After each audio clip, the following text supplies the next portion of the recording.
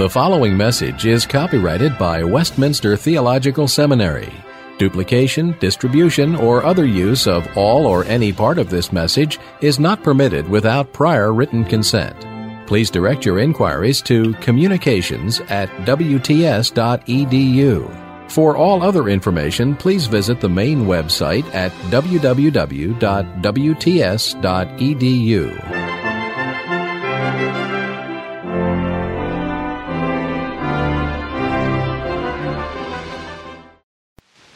All right, any questions on what we were just talking about before we move on to verses 4 and 5? Yeah, of course, I don't think, well, it's hard to say. Different people think and work differently. I don't know that anybody takes a list and then begins to test each one of them throughout. I think what usually happens is, you're working through the text and something just comes to mind of a situation that would reasonably account for what you're reading in the text. And then you look at another paragraph and you find that it either confirms or weakens that particular picture. And so I don't think people, maybe most people, run through its seriatim. It's more, you're working your way through the text. And then as various possibilities come up, you check them against other passages, whatever. But the end result should be the same thing, namely that the view that should commend itself to you is one that accounts for the largest number of facts without feeling that you're either having to press, ambiguous sentences or having to add a lot of information that's not already there in the text. But we'll deal with historical reconstruction in more detail at a later point.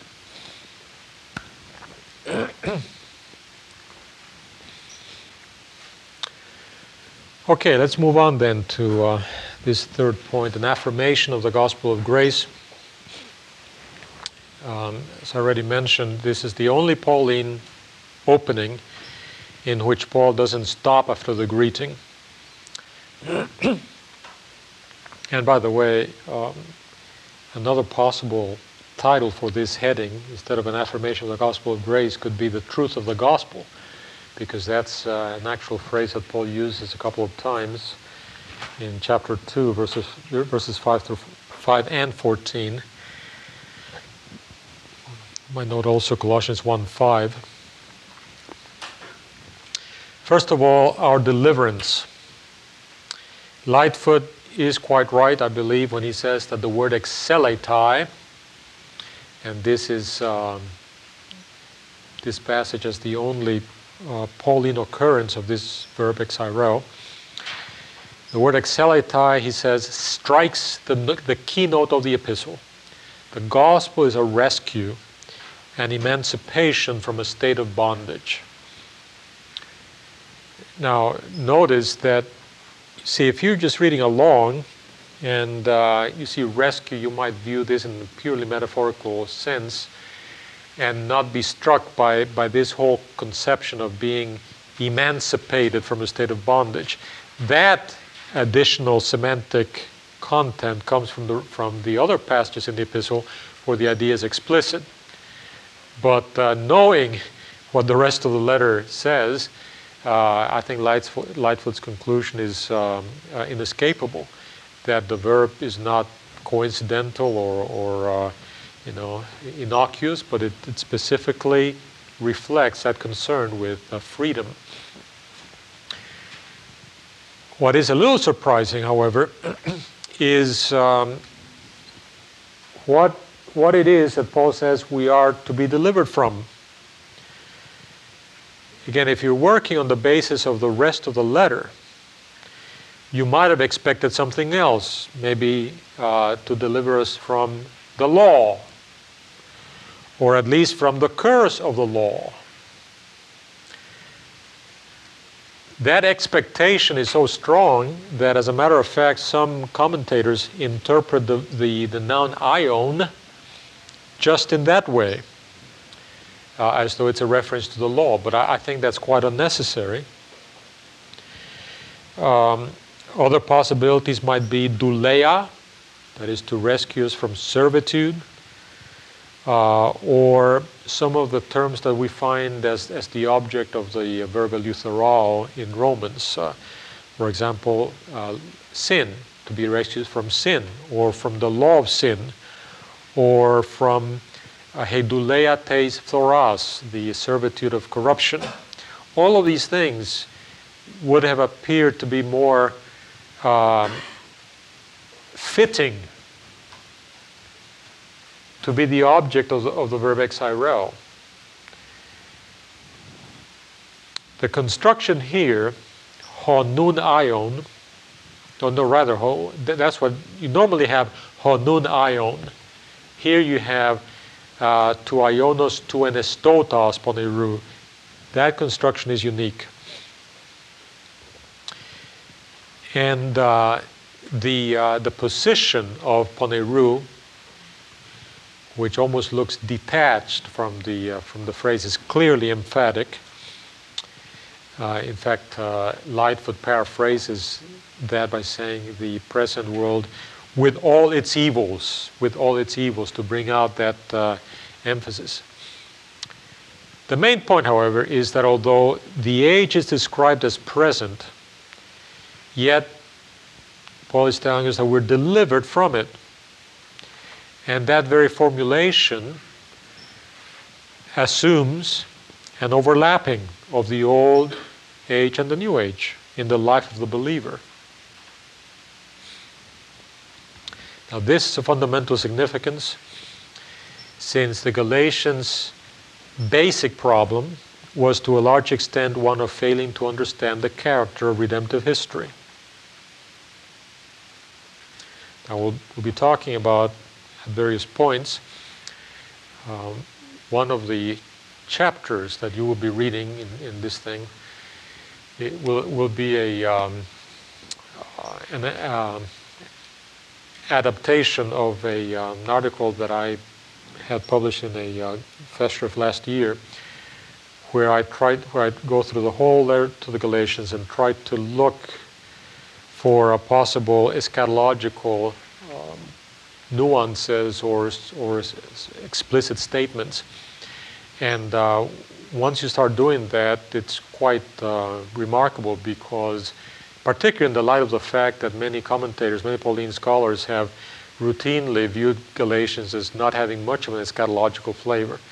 But it's remarkable how much of the letter, I mean, what a deep undercurrent eschatology, redemptive history is for the whole argument. That the law-covenant contrast is a redemptive historical contrast. The concept of the fullness of time, all kinds of things in the letter point to this overlapping of the ages, and the hope that we will be delivered from the present evil age. It is present, so we're part of it, yet we're delivered from it, which indicates that we're part of another age as well.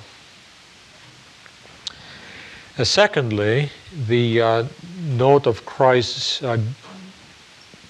giving of himself.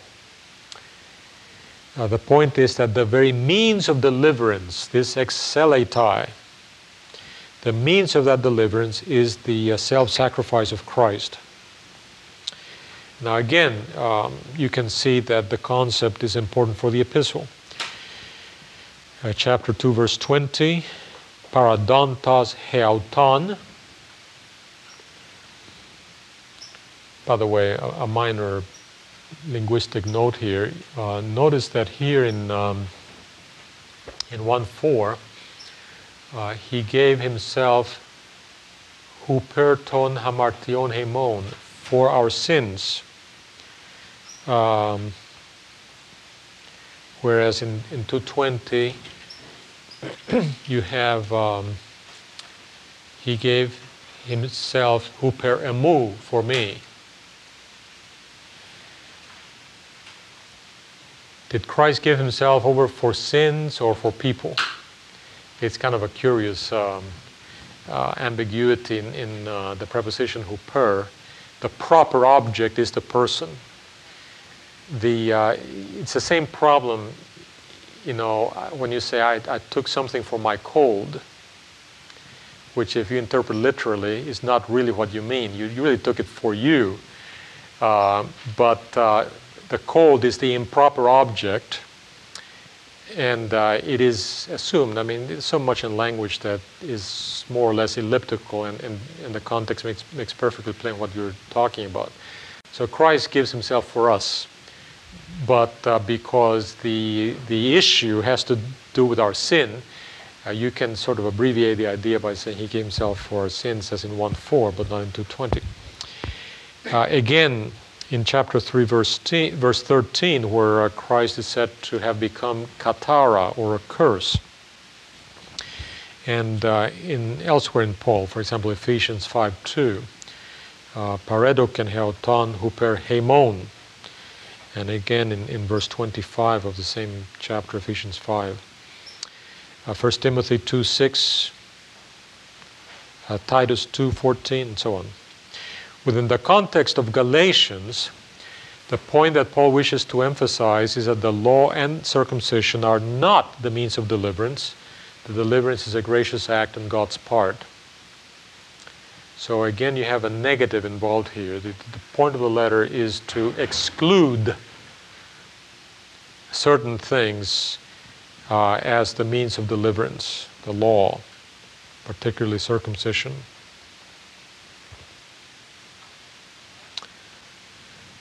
Finally, the last thing that I want to mention here, Paul's asseveration.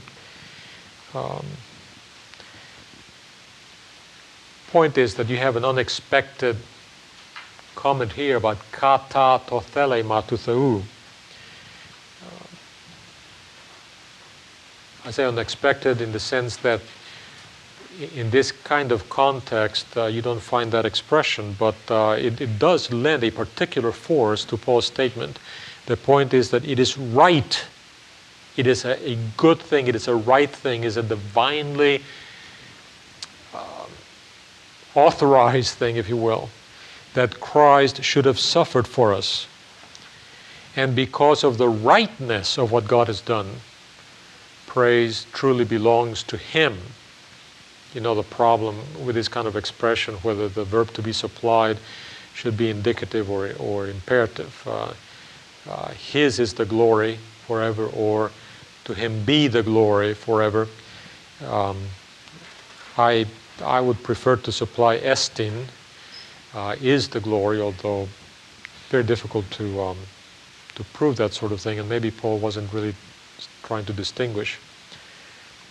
Bruce, in his commentary, notes that doxology has a unique position here.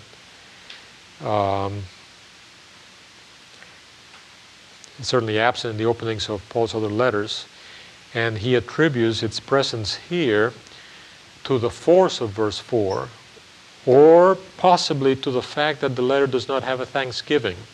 That's an interesting question. Well, I'm going to say more about that in a minute.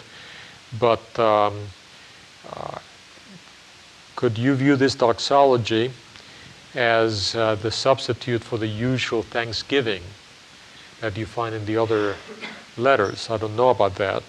I think I'd rather go with the other possibility, that verse 4 is such a powerful statement that it just calls for a little pause here to acknowledge God's glorious work.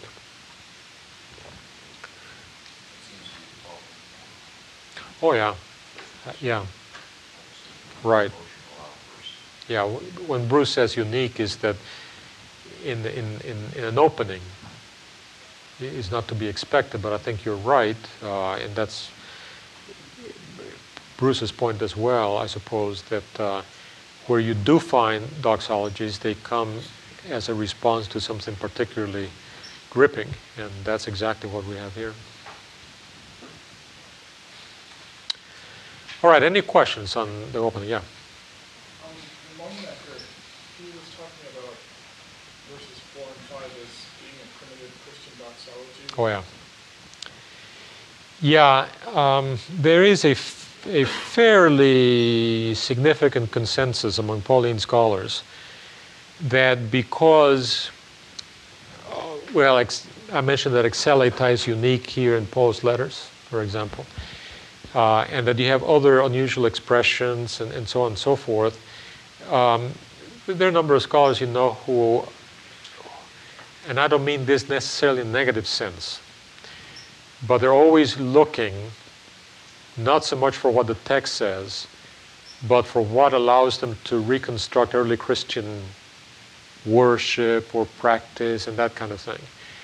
And if you start looking in the text and you're specifically looking for things that might indicate some prior formulaic language that might have arisen in the context of worship, and now Paul is using it in some sense, then you come across this passage and you do find features that might fit that idea. How you can neither prove nor disprove this sort of thing. This is the problem with that kind of argumentation. And there are some that are more persuasive than others, particularly if there's a very strong poetic force, like in 1 Timothy 3, 16 and so on, and other passages like that. And it seems very reasonable. Even there, you cannot prove it. Here, I think it's pushing it. But who knows? No, I don't think he would necessarily. In fact, the origin of a phrase like this, I think, is not particularly relevant to that question. In other words, if it is unique in Paul, or if it is distinctive in comparison with other letters, whether he is using something that the church was already familiar with and puts it here, or whether he just comes up with it as his own composition. Either way, I think it would have, if not absolutely the same, a very similar effect. But I don't know that Longenecker himself might want to draw that kind of implication.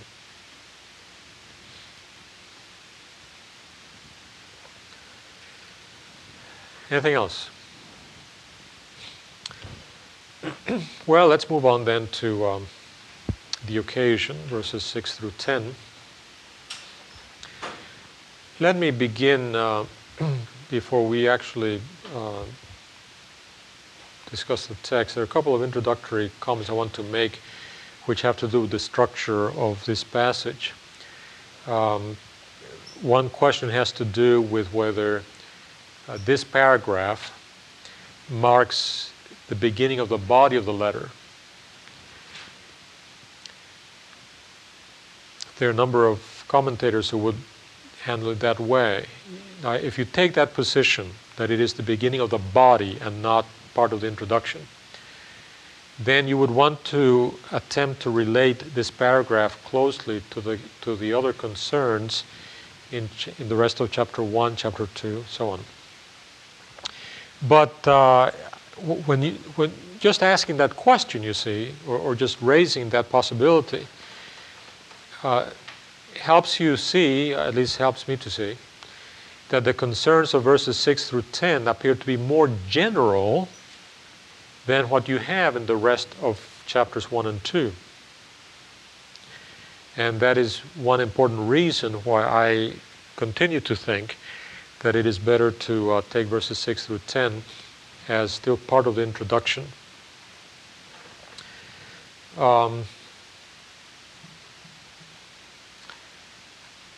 Another related question has to do whether what is the end of the introduction specifically.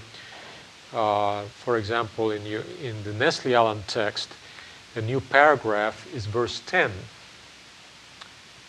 where I'm taking the beginning of the new paragraph in verse 11. I'll talk about that when I get there. Others, Bly, for example, think that the new paragraph begins with verse 12. That is really unlikely, and I think it's a good example of the kind of thing that results from his whole chiastic approach, and it probably would not have occurred to somebody if you hadn't had this big framework, and now you find yourself trying to look for the chiasms. But perhaps the most significant structural point is the absence of the verb eucharisto. Eucharisto is found in the introductions of Romans, 1 Corinthians, and Philippians. In the first person plural, eucharistumen, in Colossians and 1 Thessalonians.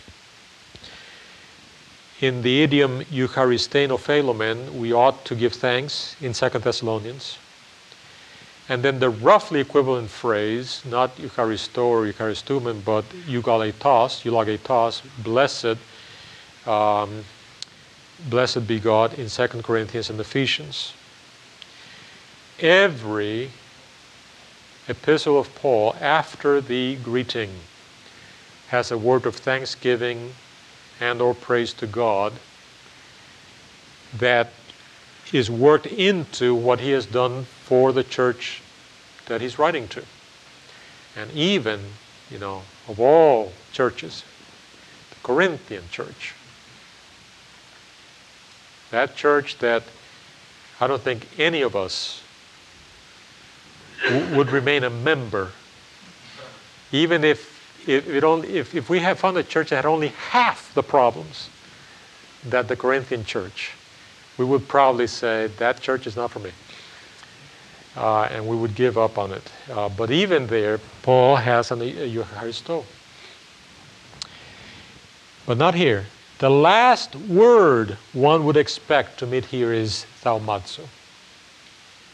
I am amazed, I am astonished. And I think it is a mistake that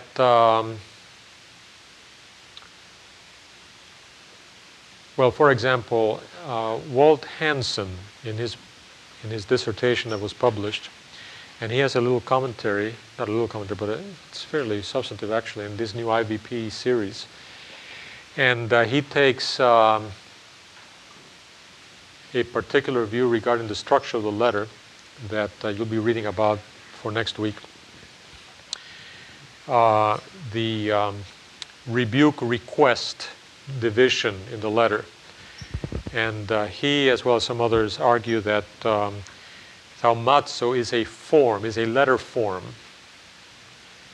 And it is part of what is expected in certain kinds of letters that begin with a rebuke. So he finds some examples of people, the mother that writes to the child, I am amazed that you haven't written to me after all these years. And actually there is some truth to this, and all of us do that, If you want to make an argument and you want there's a certain rhetorical flair that we use, even sometimes unconsciously, I am just perplexed by what you're saying, which what you really mean is you're dead wrong. Or a common one, particularly now among the understated British scholars, is I confess that, I don't understand this or the other. But so I don't deny that the use of this kind of expression may reflect certain kinds of things that one does, but to point that out in a way that in fact minimizes the unpredictability of this word, and therefore the semantic force and even shock, particularly for somebody used to reading Paul's letters, that would be a great mistake. Anyway. Let's look at the nature, the lapse of the Galatians. What's happened to them? First of all, its character. What the Galatians have done must be viewed as a lapse from grace. That's exactly the way that Paul puts it, in chapter 5, verse 4. Teis charitas exepesate. You have fallen from grace. And that is paralleled in 5:4 to to that very strong expression, katergeithete apokristou. You have been, almost disconnected from Christ. Those two independent thoughts in chapter 5, verse 4, separation from grace on the one hand and separation from a person on the other, those two thoughts are combined here in chapter 1, verse 6. You have removed yourself from the one, that's the person, who called you in grace, that's the object.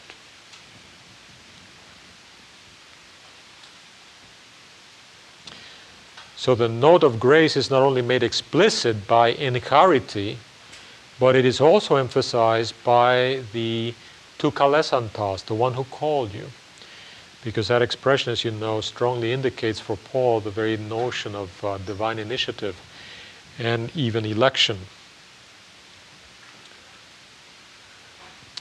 With regard to the term metatithemai, this is a middle voice, it can indicate to change one's mind, but as you probably read, the more specific sense of a change of allegiance is clearly established.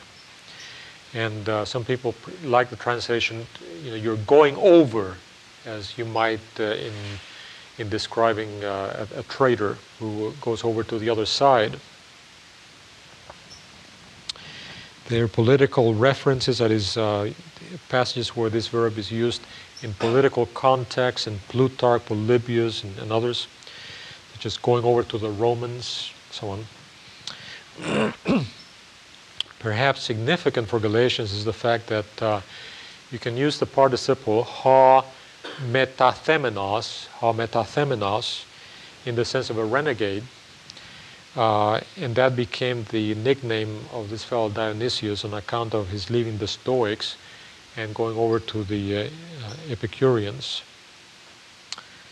Perhaps more significant is a reference in 2 Maccabees chapter 7, 2 Maccabees 7 verse 24, where Antiochus addresses the, remember the story of these 7 brothers who have been martyred, and now he's talking to the last of them and promises him wealth and honor, metathemenon apaton patrion, if he should desert or turn apostate from the patriarchal customs, if he were to give up his father's laws and so on.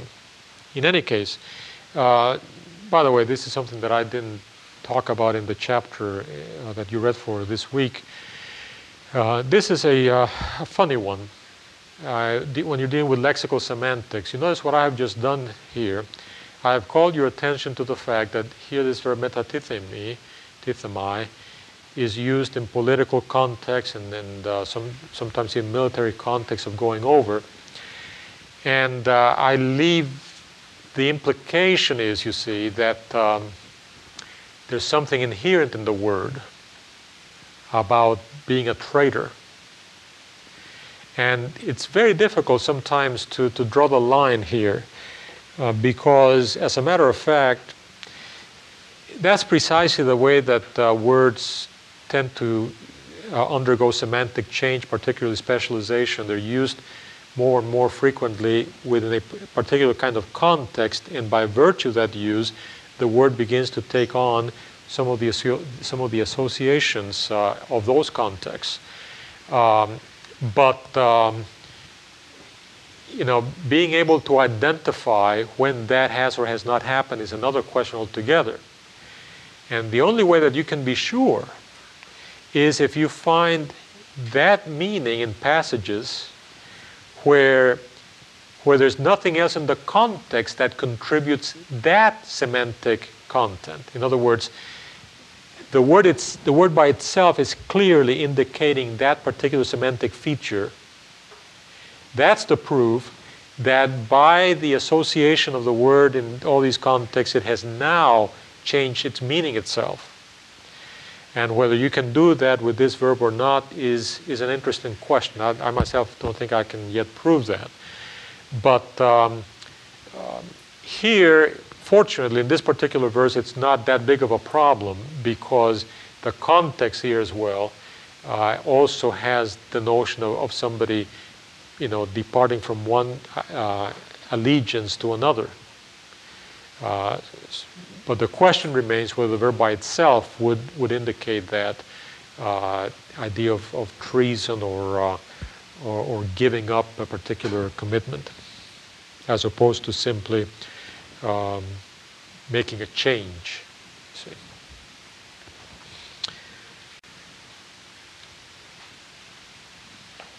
Now, here we come into that interesting problem that I also deal with in the chapter for today, whether or not there's a semantic distinction intended between heteron and alla.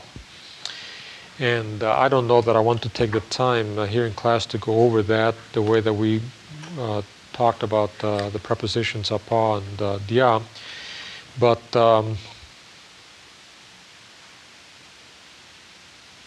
fact, I'm not going to do it, and let me just simply pause and ask to see if you had any questions about that discussion, which is in on pages 30 to 31. 30 to 31. Anything there that wasn't clear or you think needs further discussion?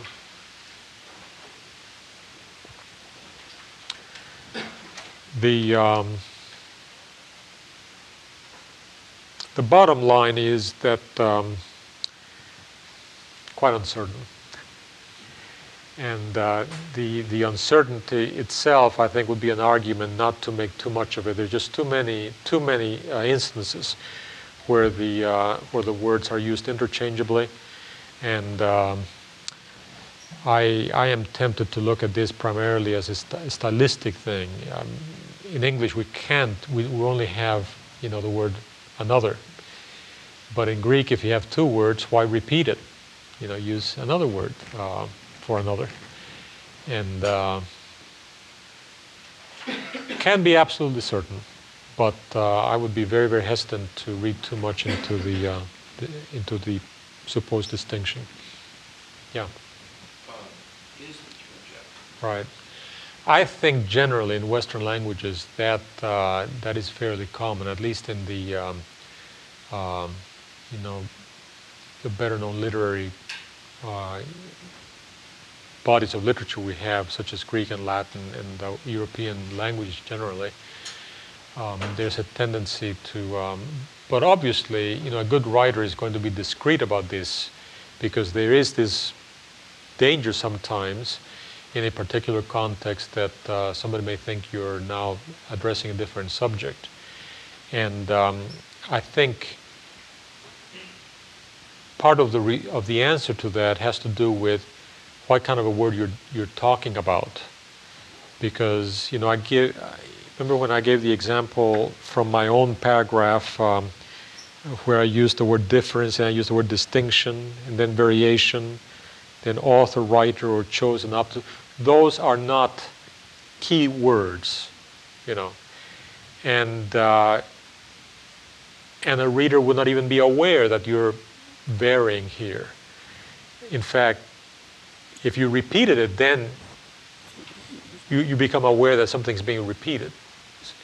So I think the type of word has quite a bit to do with whether it is wise to do this or not. Anyway, let me just make one more comment about the character of the Galatians lapse, and that is that clearly, at least to my mind clearly, what is in view here is apostasy.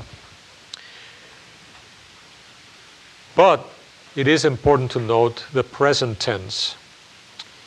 I'm not talking about verbal aspect, but the tense, present as opposed to past or future. My point is that Paul is representing the Galatians as being in a process. This is happening now, a process that leads to apostasy. And elsewhere in the letter, while Paul can express significant fear, as in chapter 4, verse 20, he's still in a position, or they are still in a position, where he can call them brethren, and he can express confidence in them. You know, pepoi thais humas, chapter 5, verse 10. I am confident in you that this is not going to lead to, well, apostasy, I think. Second thing I wanted to talk about was the cause for the Galatians' lapse, and that you have in verse 7, which explains really why Paul had in the first place used the expression another gospel, heteron euangelion. The point is that some have perverted the true gospel. By the way, the pronoun tines, indefinite pronoun, by itself can bear a negative nuance, as in chapter 2, verse 12, and in 2 Corinthians 10:2. In 2 Corinthians 10:2, Paul says, he expects to tomesai epitinas tus logizomenus heimas hos katasarka peripatuntas, to be bold toward some who reckon us as being people who walk according to the flesh. This pejorative sense of some, I mean, even in English we can do that. There's some people, you know. And that may be implied here as well. John Bly, in his commentary, paraphrases. I could name them, but I won't. And then you have this verb, tarasontes.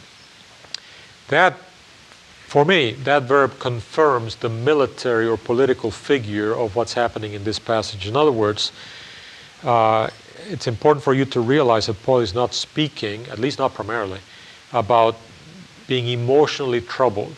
You understand what I'm saying here? When he says they're troubling you, the point is not that they're making you feel bothered. And rather, the idea is of that of stirring up a sedition. The word is used again of some individual in chapter 5, verse 10, and that is followed by another political term, anastatao, in verse 12, those who are troubling you. There's also what you might call political language in chapter 2, verse 4. The false brethren who have kind of insinuated themselves into the group to spy out our freedom, etc. I don't want to make too much of this, but Luke uses the verb tarasso in Acts 15 in connection with in the context of the Apostolic Council, where the concerns are similar to those in Galatians. Luke also uses the verb of the uproar in Thessalonica in chapter 17. Anastatao shows up in that chapter as well in Acts 17, and so on. So the cause of the lapse is the presence of people who have been stirring up sedition and leading people to go over to another gospel. Then thirdly, the suddenness of this lapse. And I'm talking here about the phrase hutos tacheos, suggesting that Paul's alarm about what's happening was directly related to the quickness with which the Galatians received the other gospel. Now, of course, I don't need to emphasize this. Paul would have been upset even if the apostasy had not taken place so soon. I mean, apostasy is apostasy. But surely there is a particular disgrace attached to their almost thoughtless change. I think that's part of what's going on here. It's almost thoughtless, as though they had been hypnotized, to use the phraseology of chapter 3, verse 1. Now, it is a question of some importance whether the point of reference is from their conversion or from the moment when they were first tempted by these seducers. And you know that has played a big role in the questions about the dating of the letter. If it's the former, Paul is saying so quickly after being converted, this would support an early date for the letter.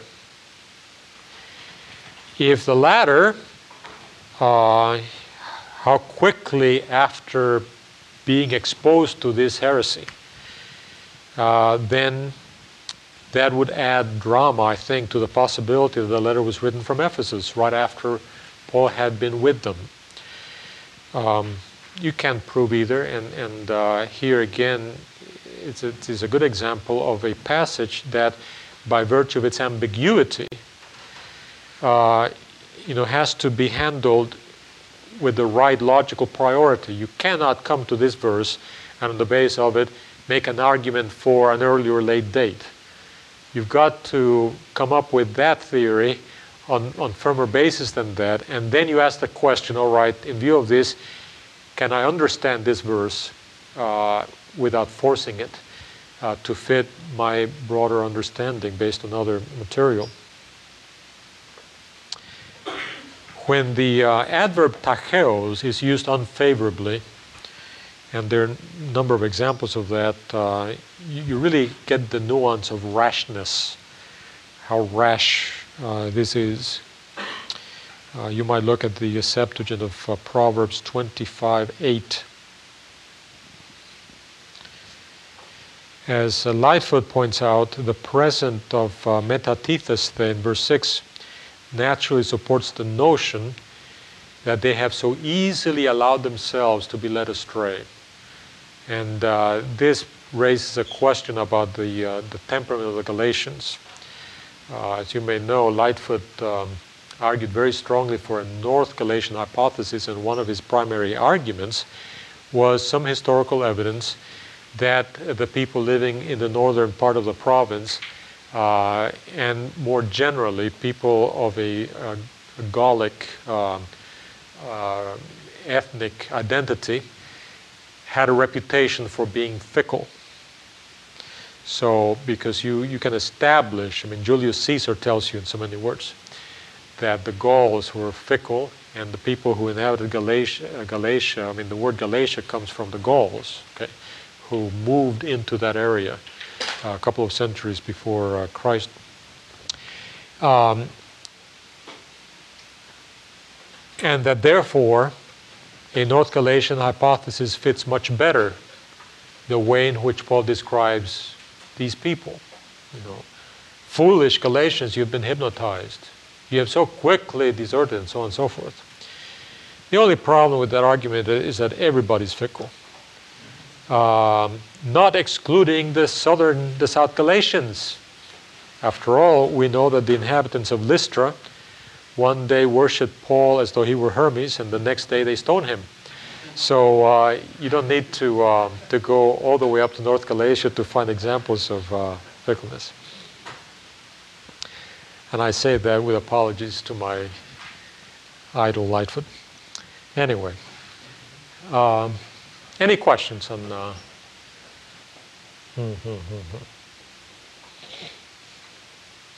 I'm debating here whether go on with verse 8 or whether to say something more. Maybe let me just ask you at this point: is there something?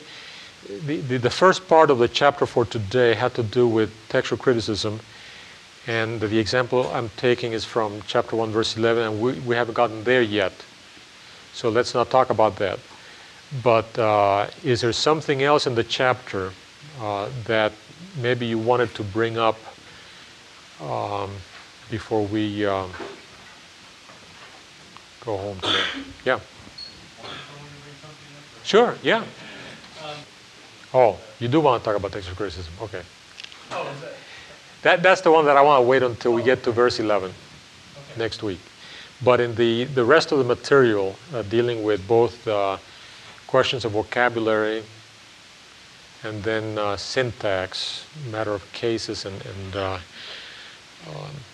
was there anything? Yeah. If he is writing to the churches in Lystra and Derbe and so on, the whole thing makes pretty good sense, because from the narrative of Acts 13 and 14, it is plain that these towns, were very close to each other to begin with, and that the actual establishment of the churches took place, in one movement or campaign, and he establishes the churches this way, and then he returns and visits them again. And if you take a late date, as I do, then you have Paul visiting them again the second time, and then again the third time. And if indeed he's writing Galatians after visiting them a third time, and he's gone to Ephesus, and then maybe after being in Ephesus for a couple of months or maybe half a year or whatever, he gets news about what's happening in the region. He would probably have fairly good information as to the churches affected, and here's a region. There are a number of churches, and they're all part of this particular experience. All these towns, were very small. I think sometimes we lose perspective on that kind of thing. I remember when I went to Israel. It's been over 10 years now, but you go to all these towns, and then all of a sudden you go to up north. Starts with a chet. I can't think of it now. But you go up to the town, and then the guide tells you, now this is a very large city. And in fact, if you look out there to the edge of where the trees are, and you look around, and you say, wow, this was really a big city, because you've been going to all these little towns, you see. And I was being very impressed by this, and Hatzor I'm talking about. And then all of a sudden it dawned on me, wait a minute. You can easily put this whole city in the parking lot of the Willow Grove Mall, so that has to, affect the way in which we look at some of these situations. But, oh, yeah. My book you're talking about here. Yeah, I should have given you a tentative table of contents. I'm working desperately to try to get, stuff done before you run out of material, and I don't know if it's going to happen, but my idea is to take every major aspect of exegetical discussion, textual criticism, linguistics, literary structure, which is what you have for next time, historical problems, which is what I'm working on right now, matters of biblical theology, systematic theology, the place of the law, that kind of thing. So that presumably somebody who goes through that whole book would have, with the additional benefit of being focused on one particular book as opposed to taking examples from all over the place, which tends to blur things a little bit perhaps, will have gone through all of these major questions that arise in the course of exegetical work. And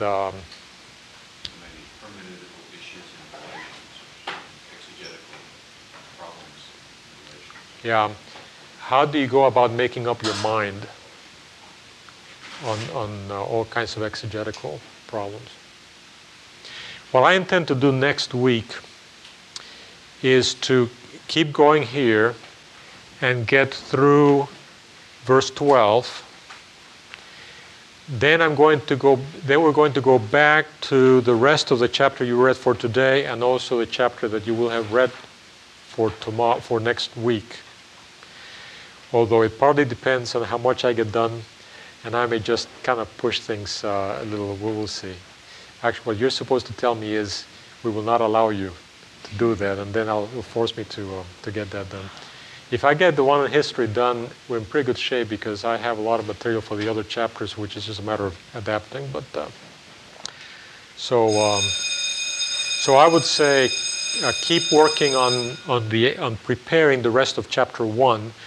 I don't know that how far we will get in chapter 1 for next week. It depends on how the discussion goes. And if you have your critiques for today, just drop them here.